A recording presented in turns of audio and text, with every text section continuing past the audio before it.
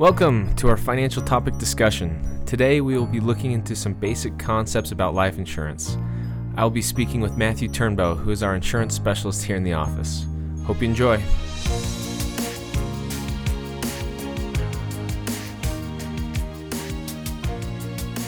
Welcome, Matthew. Glad to be here. Hey, thanks for joining me today. We're going to be talking about life insurance. We're going to talk about how it fits into someone's financial plan, why it's important. So to get things started, why don't you define for us what is life insurance? So the most basic way for me to describe this would be that it's a contract with an insurance carrier that someone would pay the financial premiums to them in exchange for either a lump sum or another type of payment out to their beneficiaries of the insured. If they were to pass away, right? Yes. Yeah. Well, perfect. Now, this is going to be very broad and generic, but of the clients that we work with, what's a common range for life insurance? That varies in each of the physician's need, but a lot of the policies that I've seen lately come through have been anywhere between $1 million to $4 million in coverage. Sure. It could be the case that someone's need for life insurance is drastically less than that, or drastically more. Maybe they have an inheritance, or maybe they it's just them. Maybe they don't have dependents. Maybe if they were to pass away, there's no one relying on their income. Maybe they don't have any children. These are all factors that play into how much life insurance do I need? It's kind of a loaded question. You hear people asking, how much life insurance should I have? And there's rules of thumb out there. What are some of the rules of thumb you hear tossed around? So some of the rules of thumb that we see are 10 times your income and adding $100,000 per child for their education. But when you're having an earner with a physician who's making $700,000, $1 million a year, there's likely not the need for $1 million or 10 times that $1 million, or where you're having that much of a coverage. Yeah, and this is where a lot of times rules of thumb can get physicians in trouble, because rules of thumb apply to the general public, and physicians are high income earners, right? They're on the one end of the spectrum. And so these rules of thumb, well, in some cases they can't apply, and they're good to have some general reference. It can be challenging to use rules of thumb to determine how much life insurance a physician needs.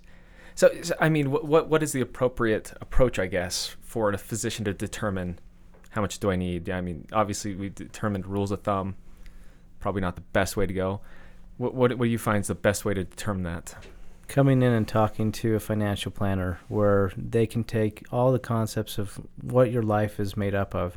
So whether you have disabled children, whether you have 5 homes across the nation, or down to the nitty-gritty that, you know what, I have 2 cars, I have this mortgage, I've got a private loan that's going on with this, I want to be able to plan for these estate taxes.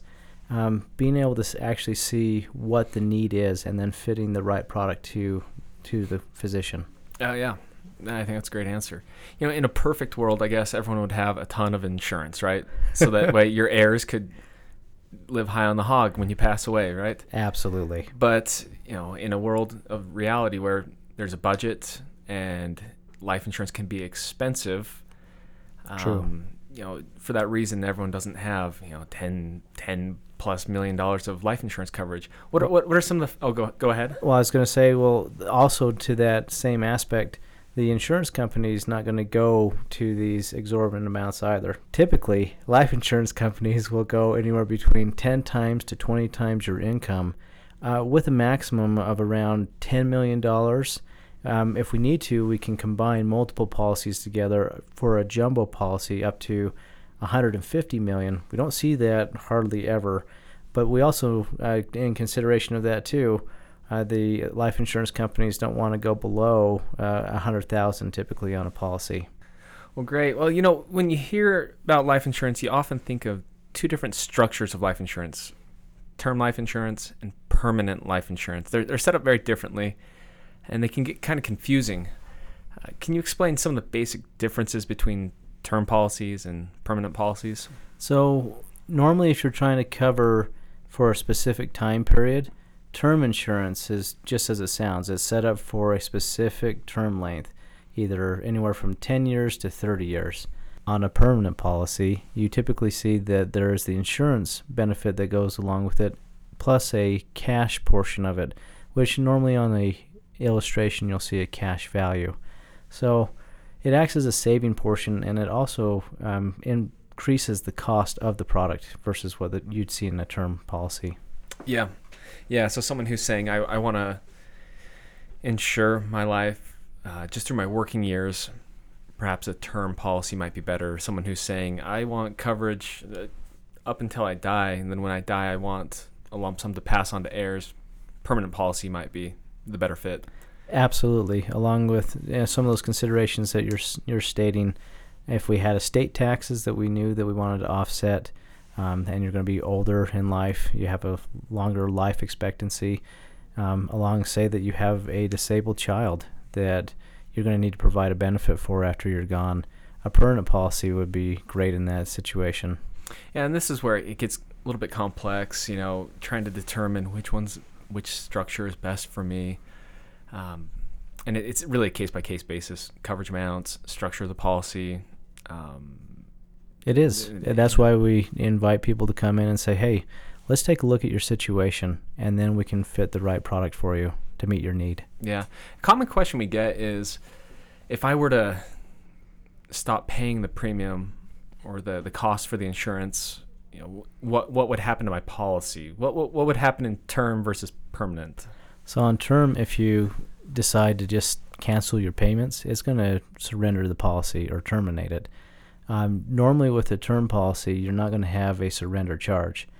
Now, on a permanent policy, several of those policies do have a surrender charge. So if you end up canceling it or no longer making the payment, you can take the cash value minus the surrender charge and be paid out that portion of it.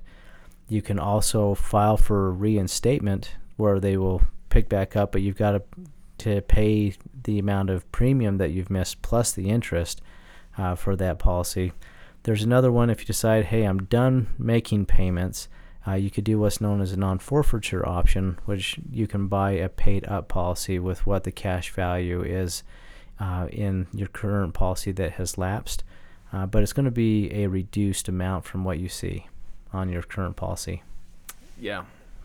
It's case-by-case specific, right? Yeah. Absolutely.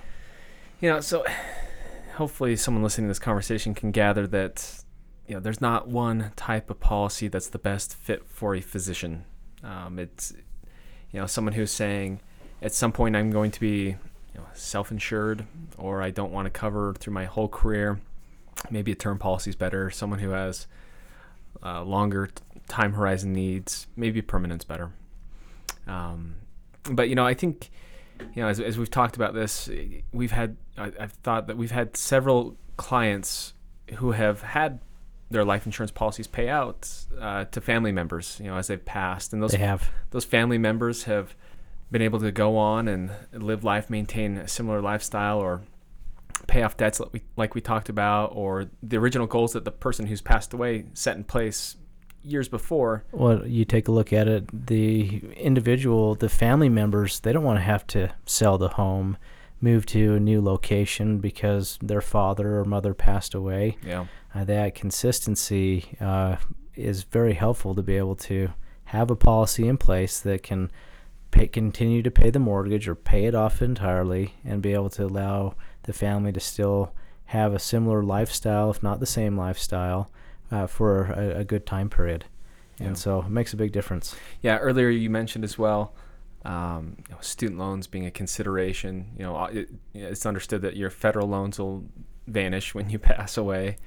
But private loans, they'll still continue, and someone's got to pay them. And so they do. Oftentimes life insurance money is what pays that. So your spouse or loved ones aren't left with a burden. Yep. That, and it gives you a peace of mind being the insured as well, going, okay, I've got an exit plan that I can take care of my family members and my obligations. Yeah. Well, Matthew, thanks for joining today. I hopefully our listeners were able to wrap their minds a little bit around what is life insurance, what are some of the basic structures of life insurance, and hopefully we adequately showed that it's complex. It can get complex. Well, and if you have more questions, we'd invite you to come in. Bring your current policies that you have. We'd love to review them, show you where it may be lacking or what you can do different to better your situation, and have a good conversation about what your need is. Absolutely.